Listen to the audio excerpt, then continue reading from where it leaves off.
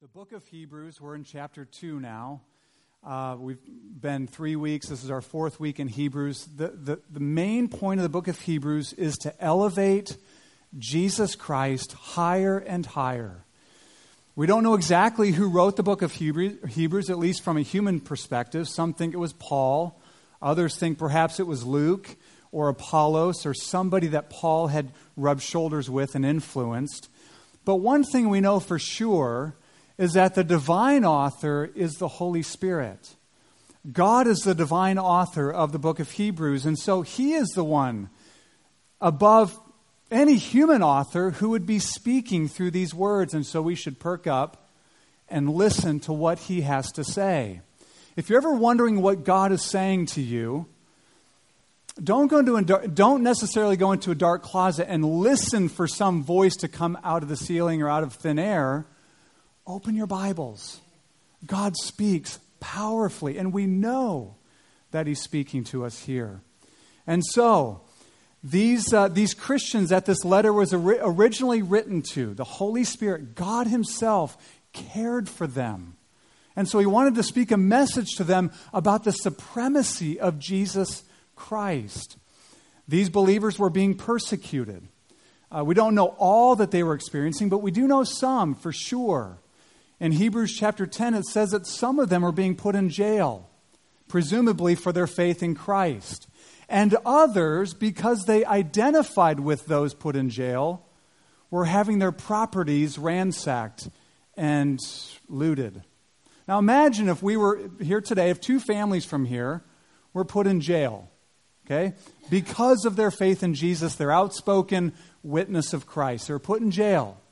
And then 3 or 4 or 5 other families, hopefully all of us, but at least a few, publicly identified with them and went and visited them and went and brought them meals and took care of their yard while they were in jail or their home and so forth. And one of these families, after visiting their friends in jail, upon coming home, they get closer to their house and they see stuff strewn all over the yard. And as they get closer, they see the front door wide open and windows broken out. And graffiti, not very nice things painted on the front of their house. And as they went inside, it looked like their house had just been torn to pieces, utterly looted and ransacked. That's what these believers had experienced. That's what they had experienced. Now, I don't know about you, but I'm guessing they begin to wonder, is this worth it? Is this worth it? I mean, wouldn't it be easier for our family if we just, kind of distance ourselves, even just a little bit from Jesus or from the church or from this Christian community? We'd have more friends if we did this. We would have more financial opportunities, perhaps. We'd fit in better with our neighbors and coworkers and so forth. And these believers began to drift. They began to drift. This is what was talked about in last week's text. They began to drift from the gospel. They began to drift from the Lord Himself. They began to neglect this great salvation that had been accomplished for them. And this is why verses 1 to 4 of chapter 2 is such a stiff warning. Last week's text, verses 1 to 4, say that we need to be very careful to pay attention to the gospel, to this great salvation that we have received in Christ. And the reason he gives is because if under the Old Testament, the Israelites, who received a message from the hands of angels, Deuteronomy seems to imply that angels brought the message to Moses and he brought it to the people of Israel. If they disobeyed and received a just retribution, they were punished justly by God. How shall we escape if we neglect such a great salvation? And we're not suffering like these believers were. We go through hardships and difficulties, no doubt. But drifting is an issue for all of us. You know how you drift, don't you? You just don't do anything. Right? You just float in the water and you drift. Drifting takes no effort at all, and that's the problem. For us, probably more than them.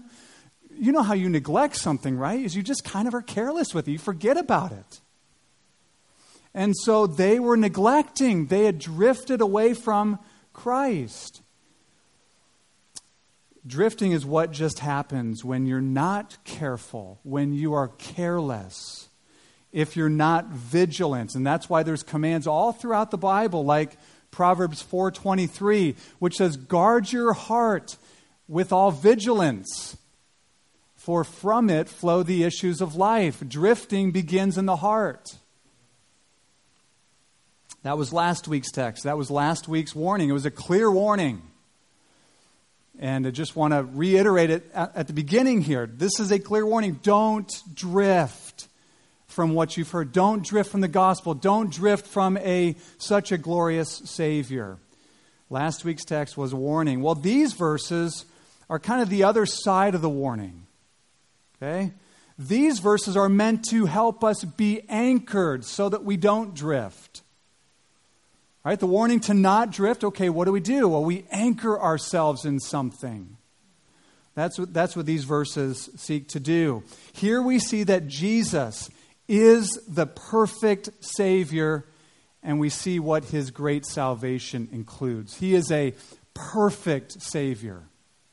For those who trust in Jesus Christ, at the end of the day, you will find him to be perfect in his saving work. Lacking in nothing, not deficient in anything in his saving power and sufficiency. Jesus is a perfect Savior. And these verses show us 5 facets of his saving work, which all point to the perfection of Christ himself. And remember, it's meant to help us to not drift. And I just want to reiterate, there's always a temptation to drift.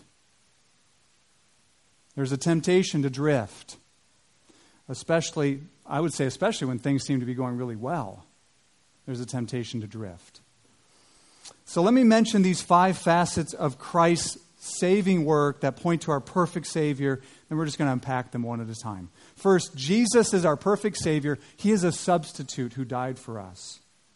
He is the founder of our salvation who has gone before us. That's 2. Number 3, he is a brother who gathers a family to himself. Number 4, he is a present Savior in our midst. And number 5, he is a Savior who restores us for a future of reigning and ruling with him. Let's just go through these one at a time. First, Jesus, our perfect Savior, is our substitute.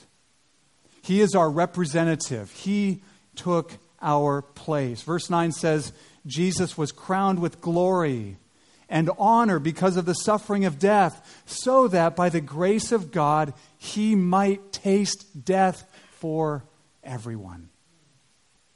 Let's first see who Jesus is the substitute for. We see here the word everyone is used. Now, there are 2 ways for us to use the word everyone, and everyone in this room uses the word everyone in these 2 ways. Right? You can use the word everyone to speak of every person exhaustively who's ever lived, past, present, and future. Right? If I say everyone is made in the image of God, I'm saying everyone without distinction, no doubt. Does that make sense? But we also use the word everyone to speak of everyone in a particular group that we're addressing. And we all do this. I'm sitting around the dinner table with my kids, and dinner's done. It was amazing, but we're going to get ice cream afterwards. I say, all right, kids, everyone in the car. Who am I talking to? Not everyone in the world, not everyone in Ankeny, not everyone in my neighborhood, every one of my kids, everyone around the table. Let's get in the car. We're going to get ice cream. And we do this. That's what we do. I don't believe the author is saying that Jesus tasted death for everyone who has ever lived, or lives now, or will live in the future. Rather, he is saying that everyone who has or ever will trust in Christ, he tasted death for them. He tasted death for them. I think the context makes this very clear. Everyone in this context includes the many sons that he brings to glory. Right? Everyone, that's verse 10, everyone means those who are sanctified in verse 11. Everyone means those who are called his brothers in verses 11 and 12. And everyone includes all of those who are called the children of God. Jesus tasted death for them. Jesus tasted death for his people. Jesus tasted death. Well, let me boil it down for you and I. If you are in Christ by faith, this is really important. If you are in Christ by faith, Jesus tasted death for you. For you. He tasted your death. Now, what does it mean that he tasted death? Tasted is a Hebrew metaphor that does not mean to sample. All right? When I go to Costco, I make a beeline for the samples. All right? And sometimes if there's a really good sample, I'll take one, I'll go around that aisle, I'll come back again, I'll get some groceries, I'll come back again later, right? Because they're little samples, right? It's a taste test. Jesus didn't taste death for us like that, like a little sample of it. It means that he fully partook of death. Jesus fully partook of death for his people. And the word "for" here is a massive word. So important. Karl Barth, who had some really strange things to say, but said some good things, he said the most important word in the New Testament, probably hyperbolically said this, but he said the most important word in the New Testament is the word translated "for" here. Because it means in the place of or on behalf of. In other words, Jesus tasted death in the place of you. On behalf of you. And that is amazing. That is glorious. Here's why that's such a big deal, okay? Ezekiel 18:20 says, "The soul that sins shall die." Anyone here sin? One guy, okay. Two of us, all right. Two of us here sin, okay. The soul that sins shall die. I'm just assuming everyone's, yep, okay. The soul that sins shall die. You have a death sentence on you. Romans 6:23, the wages of sin is death. A wage. It's what you deserve. It's what you earn because of what you've done. The wages of sin is death. And not just physical death, that's certainly included, but spiritual death, or what I think John 3:16 refers to as eternal perishing. Eternal, not eternal life, but perishing eternally. You and I have sinned. And prior to believing in Jesus, we were condemned with a sentence of death hung around our neck. The covenant curse of death had been pronounced over us, but Jesus, our substitute, took our place. I love the old song, How Deep the Father's Love. It says, "It was my sin that held him there until it was accomplished." It was my sin that held Jesus to the cross because he died my death. He took my place. He died the death I deserve. He drank the cup of death and curse and the wrath of God that was reserved for me and for you. I don't know if you guys understand this, but that is like the big problem that salvation deals with. Right? You and I were under the judgment of God. Almighty, holy, righteous, good, gracious God. And Jesus took it for us. Here's how an old hymn puts it. Death and curse were in our cup. O Christ, it was full for thee. But thou hast drained the last dark drop, 'tis empty now for me. That bitter cup, love drank it up, and now blessings are draught for me. And so in a very real sense, because our substitute tasted death for us, we will never die. We will never die. Of course, these bodies are going to waste away, right? They are wasting away, and they will. And this is not negative talk. This is just what the Bible says. Okay, right? Our bodies are wasting away. Our inner man's being renewed day by day, but these bodies, these shells are wasting away. But when we leave our bodies, 2 Corinthians 5, Paul says, if we're away from our body, we are at home with the Lord. If we leave our body, we're at home with the Lord. And that's the verse that came to mind when I heard Marcy's dad died this week. I sent her a text. I said, he is away from the body, but he is at home with the Lord. He is at home with the Lord through faith in Jesus Christ. Jesus tasted death for us. Jesus Christ, our perfect Savior, died the death we deserve, bearing God's wrath and curse because of our sins. And since Christ is our substitute, there is a glorious swap. Here's what happens. He took what I deserved. And we astoundingly, by his grace alone, get what he deserves. Right? If we got what we deserve, the wages of sin is death. We get grace. We get eternal life. We get forgiveness. We get right standing with God. We get to know God as our Father. All of these things. And I wonder if there's anyone here who has ever, just even the idea of dying is terrifying for you. And we live in a culture where we do things and to make ourselves look a certain way so we don't age, at least our faces don't, our bodies do, of course. It's like we're trying to escape death. Why? Because death is this ominous enemy. For believers, for Christians, for those who are in Christ, for those for whom Christ tasted death, don't you know that you will never die? That you will never die? Here's what Jesus said in John 8:51. Truly, truly, I say to you. When he says truly, truly, it's like, listen up, okay?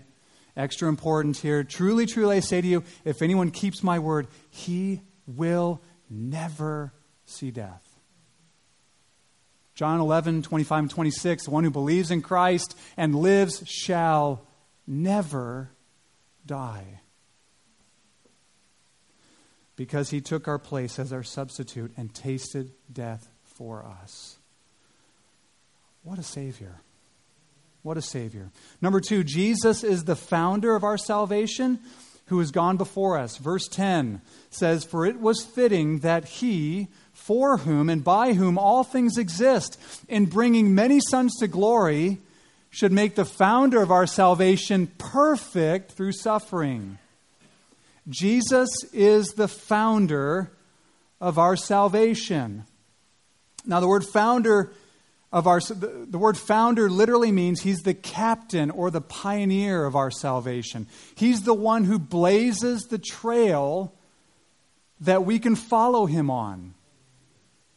The word founder, it says the Greek word is archegos. It's made up of two words, arche, from where we get, it means like chief. It's where we get the word, the prefix for archangel, right? Arche, he's the chief, captain, and ago, which means to go before. He is the chief who has gone before.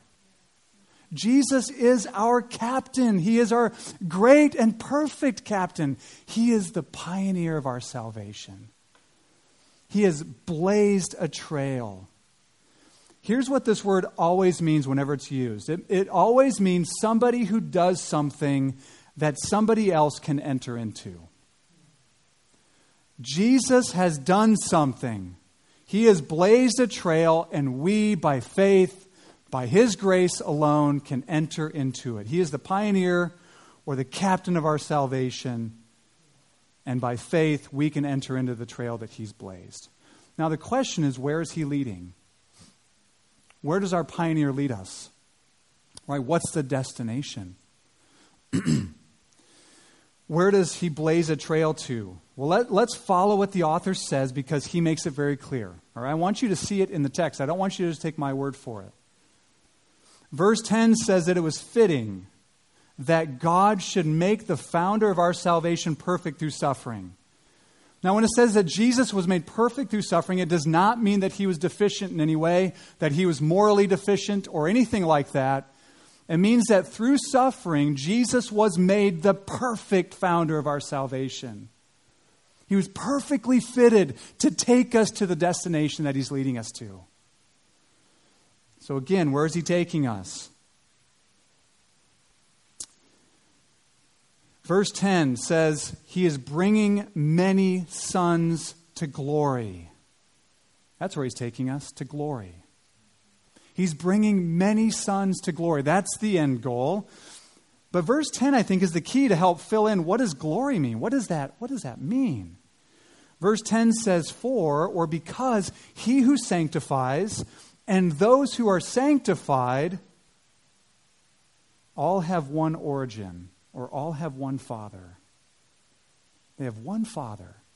Jesus is the one who sanctifies, and we are the ones that are being sanctified by Jesus Christ, and we have one Father. Here's where the pioneer, Jesus Christ, has blazed the trail to. Here's the destination. The Father. God. God. Not glory in some nebulous, abstract way, but we get to be with God for all of eternity. 1 Peter 3:18 says, this is the good news that the righteous one died for unrighteous people in order to bring us to God. That's where he takes us. John 14:6, I am the way, the truth, and the life. No one comes to glory. Yes, but what does that mean? To heaven? Kind of, but what does that mean? No one comes to the Father but through me. Jesus brings us to God. He opens the way to God. That's one of the big themes in the book of Hebrews, is that he opens the way into the presence of a God, rather than a God who is frowning at us and judges us, a God who smiles at us and welcomes us. Matthew 27, verse 51, it says, Jesus was hanging on the cross and he cried out, my God, why have you forsaken me? Right? He was tasting death for us. Why have you forsaken me? And then he cried out one more time and yielded up his spirit, and he was dead. And as soon as that happened, something wonderful happened in the city of Jerusalem, in the temple. You guys know what happened?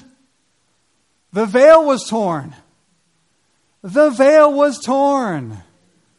From top to bottom. No human being could do that, plus his really thick veil.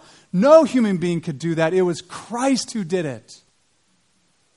Signifying a new way to come before God, to know God. Hebrews chapter 10,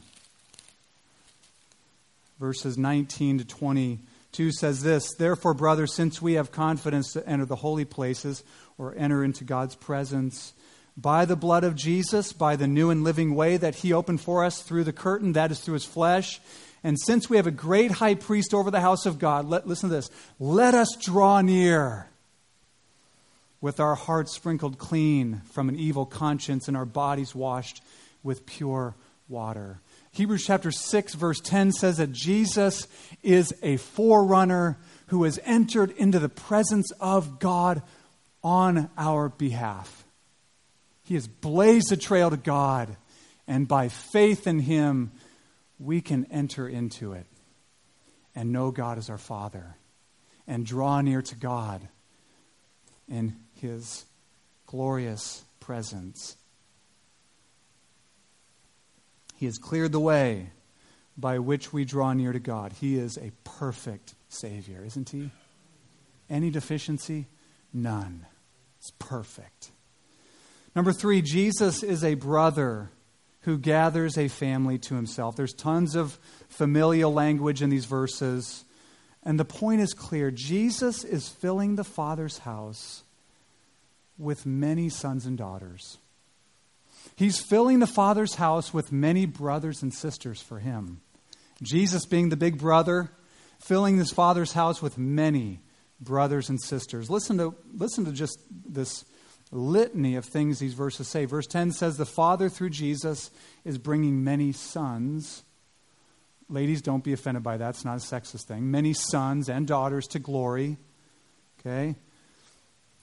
Verse 11 says he who sanctifies, Jesus, and those who are sanctified, us, have the same Father. Right? Have the same Father. In other words, we're brothers with Jesus. Of course, Jesus is the eternally begotten Son of the Father. You and I are adopted into God's family because we're born again by the Spirit into his family. Verse 12 is Jesus speaking, quoting Psalm 22, and he says this, I will tell of your name, Father, to my brothers. To my brothers, sisters. I'm going to declare your name, Father, to my brothers and sisters. I'm going to tell them all about you. I'm going to let them know how amazing you are. And verse 13 says, and this is again Jesus speaking, quoting Isaiah 8:18, I and the children God has given to me. So Jesus has come to gather a family to himself and to fill the Father's house. Isn't that amazing? He's gathering brothers and sisters to himself.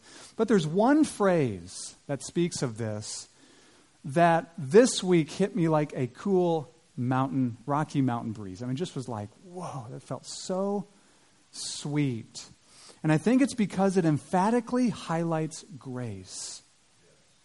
And it's verse 11 where Jesus says, he is not ashamed to call them brothers. He knows all about you. You can't hide anything from him. Amen. You can't hide a single thing. He knows your weaknesses. He knows your temptations. He knows your battle with sin. He knows all of it. He knows your doubts. He knows your fears. He knows all your struggles. He knows it all. He knows how you've, turned away from him at times. He knows all of it. You can't hide a thing from him. You can put on a good front when you come to church, but Jesus knows you through and through. And he's not ashamed to call you brother or sister. That's really encouraging to me. He's not like, when my name's mentioned in heaven, is that your brother, Jesus? He doesn't kind of blush and, oh, geez. Yeah, it's my brother.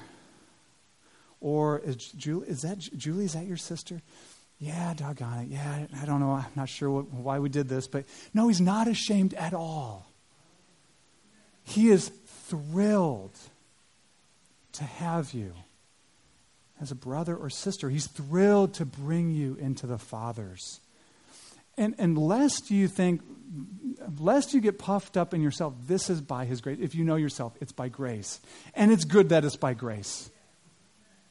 Right? It keeps us humble and happy, and it keeps him getting all the attention. It's by grace. He is not ashamed to call them brothers, to call you a brother, to call you a sister. Even though you have very, very clearly not arrived at perfection yet. And praise God that Jesus is the one who's sanctifying brothers and sisters in order that we may look just like him someday. And we will someday look just like him. Romans 8:29 says, those whom he foreknew, he also predestined to be conformed to the image of his Son, in order that Jesus might be the firstborn among many brothers. That's where God's taking us, to look just like Christ. But in the meantime, he's not ashamed of you. What a Savior. What a Savior.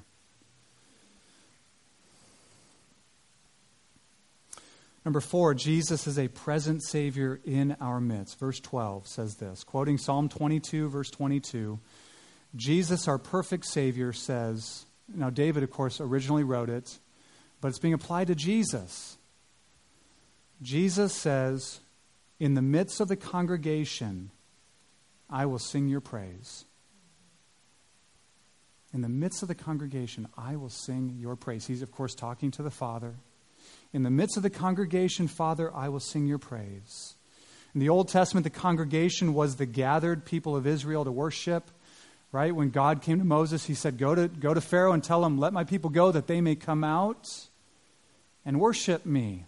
That the congregation may come out and worship me.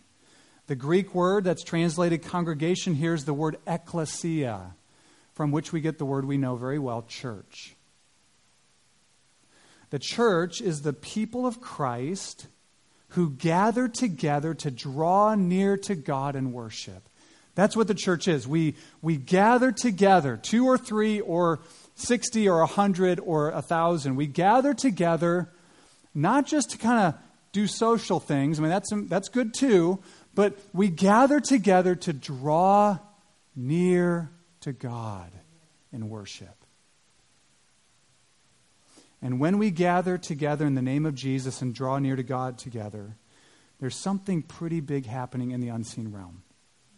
We don't see it with these eyes, but maybe God can help us to see it more clearly with the eyes of faith from this morning. Jesus is in our midst. Jesus Christ is here among us. Not just in some abstract notional way. Not like, oh, I think I kind of feel something. The hairs on my arm are sticking up or something like that. I mean, not just like that, okay? Jesus is here doing something. And notice what Jesus is doing. It says in the midst of the congregation, Jesus says, I will sing your praise. In the midst of the church, Jesus is here among us, singing. You see that? Do you see that? Jesus is here among us, singing. He's singing praises to God. He is singing praises to the Father. Now, I love our worship team. I praise God for our worship team. I do. Evan, Luke, Alyssa, Amanda, Jenny, and all the rest that help serve in that way. I love our worship leaders. I love when Luke leads worship. I love when Alyssa leads worship. But could you imagine how things would shift here? Perhaps. If we gathered together on Sunday morning and we knew, because the Word says so, Jesus is going to be here.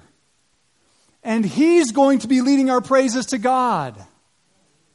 He's going to be in our midst, singing with us, leading our praises, and leading us to bring our offering, our sacrifice of praise to God at His throne.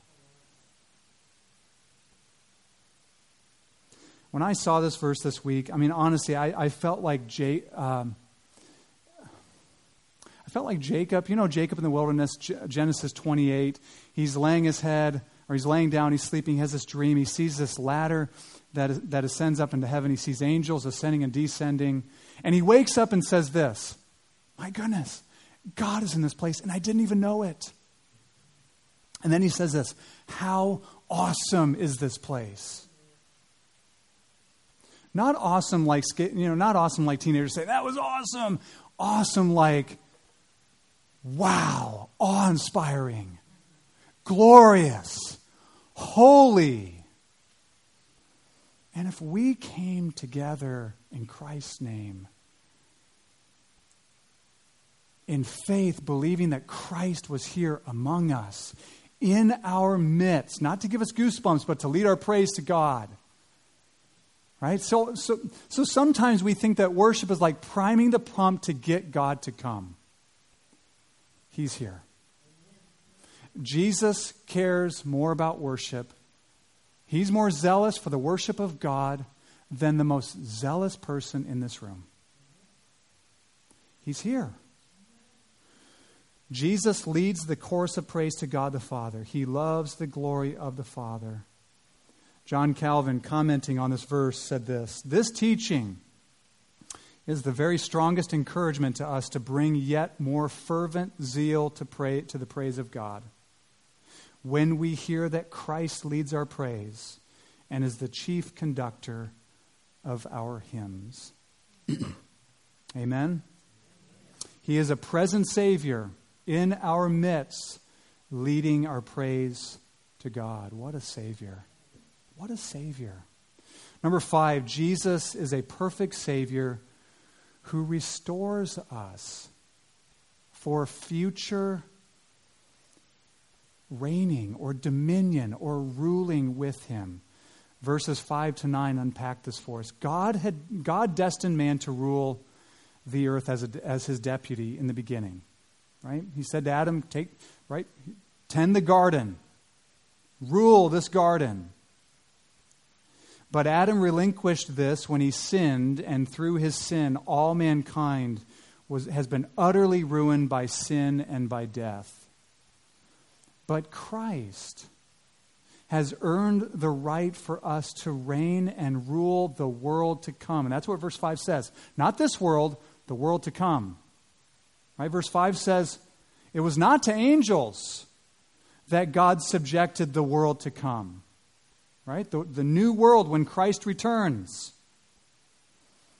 Through Jesus' death and subsequent resurrection and exaltation, he has earned the right for us to reign with him. I think this is what's drawn out in verses 5-9. Here's what it says. Now, it was not to angels that God subjected the world to come, of which we are now speaking. It has been testified somewhere. And then he quotes Psalm chapter 8, verses 4-6. What is man that you are mindful of him? Or the son of man that you care for him?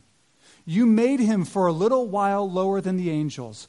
You crowned him with glory and honor, putting everything in subjection under his feet.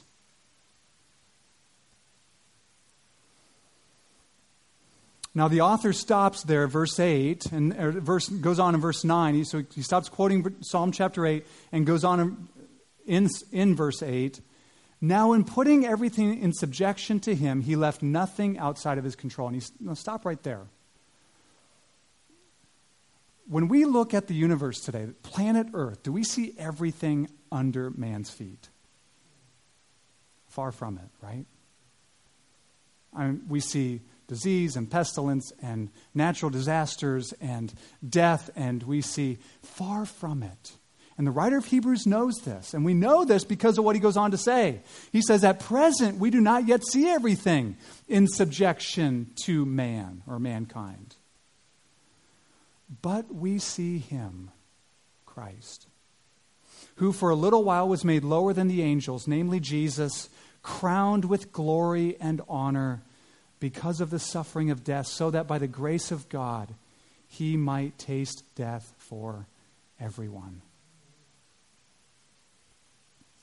And so now Jesus is the representative who came to repair those who were lost and ruined by sin. And he did this by suffering and dying for us. Remember we talked about Jesus, our substitute? This is one of the outcomes of his substitutionary work for us. He died for us. He was crowned with glory and honor through his resurrection and ascension. And now in Christ, our destiny to reign and rule over creation has been reestablished in the death and resurrection of the Son of God. And it's the world to come. It's the world to come. Christ was crowned with glory and honor through his resurrection, and you and I will be crowned with glory and honor at our bodily resurrection when Christ returns and when he renews the world. Right? Revelation 21:22, a new Jerusalem coming out of heaven, which represents this new, renewed earth. I don't know about you, but when I think about this, it's hard to conceptualize, but I thought more about it this week than I had in a while. And there's so much frustration in life, isn't there? I don't mean like I'm angry or something like that, but things don't work the way they're supposed to. Our bodies don't work the way they're supposed to. Things don't work out the way that we want them to.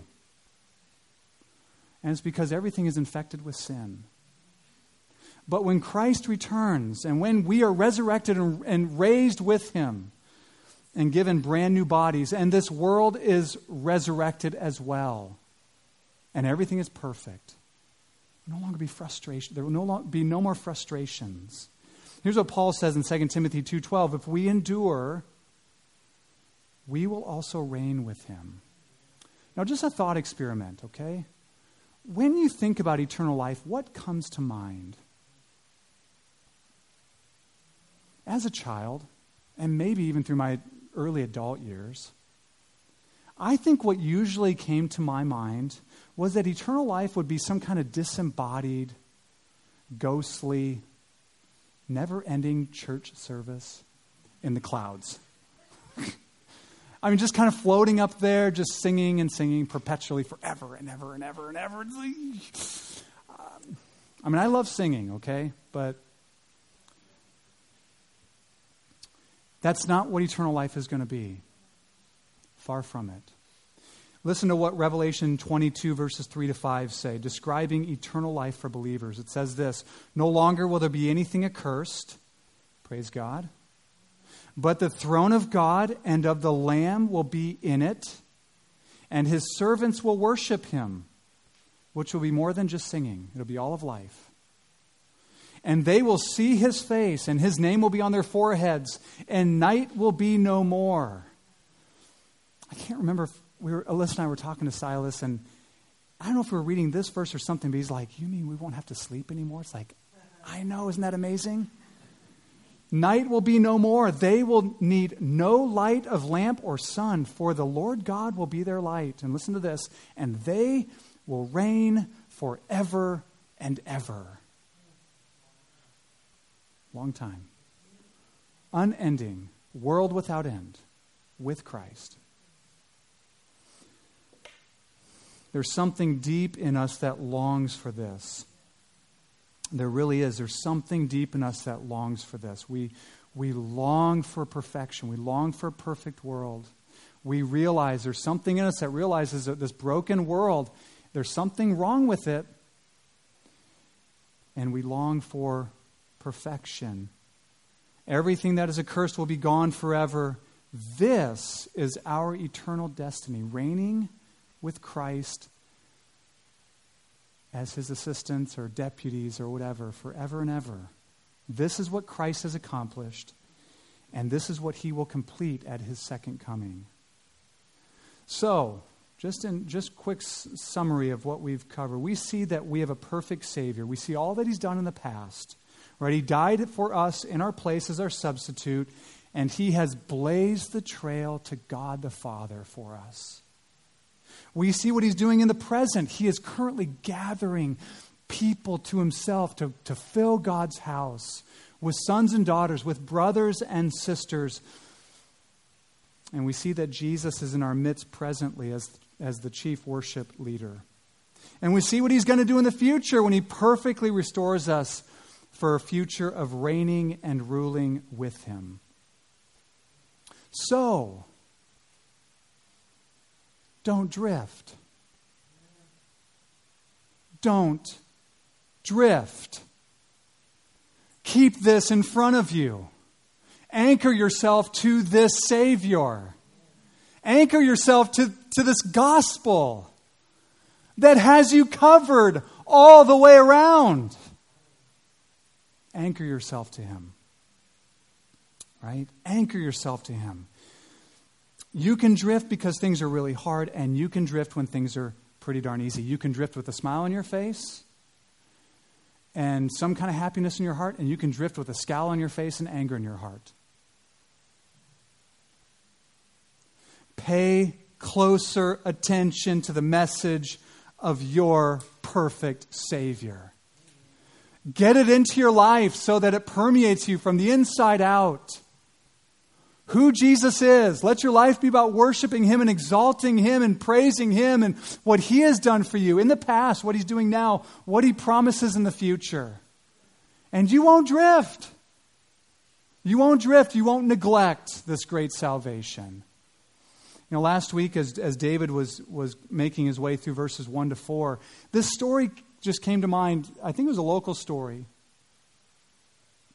of a young mother, single mother, of a little toddler. I think it was maybe a daughter that she had, 2 or 3 years old, I assume. And the mother of this daughter just really wanted to go out and drink one night. Wanted to go to the bars, wanted to go hang out with friends. And so she put her toddler to bed and went out and did that. Went out and got drunk, and I don't know, she somehow got arrested. I mean, I don't know if she was drunk driving or whatever, but they found out, oh my goodness, this mom has a child at home, a 2-year-old. And the mother was being charged with some kind of child negligence or something like that. I bet, though, if you'd asked that mother, do you love your daughter? I mean, it was sinful, wrong. I'm not in any way saying it's okay at all. Do you love your daughter? Of course I do. Of course I love my daughter. I was going to go back to her. I was going to go back. But it made so much sense just to neglect her child for a little while so she could have some fun. How shall we escape if we neglect so great a salvation? So great a salvation that Christ has purchased with his own blood for us. That he right now is at the right hand of God interceding for us. That he sent his Spirit into our hearts to apply to our lives. How shall we escape if we neglect, just drift from so great a salvation? Don't drift. Anchor yourself to this Christ. And that's one thing the church is for, right? We want to encourage ourselves. We want to stir ourselves up, but we also want to stir one another up. And that's what Hebrews says later. Let us consider how to stir one another up to faith and love and good works, that we would not neglect this great salvation, but that we would live in the fullness of it until the day of our death or Christ returns. Let's pray.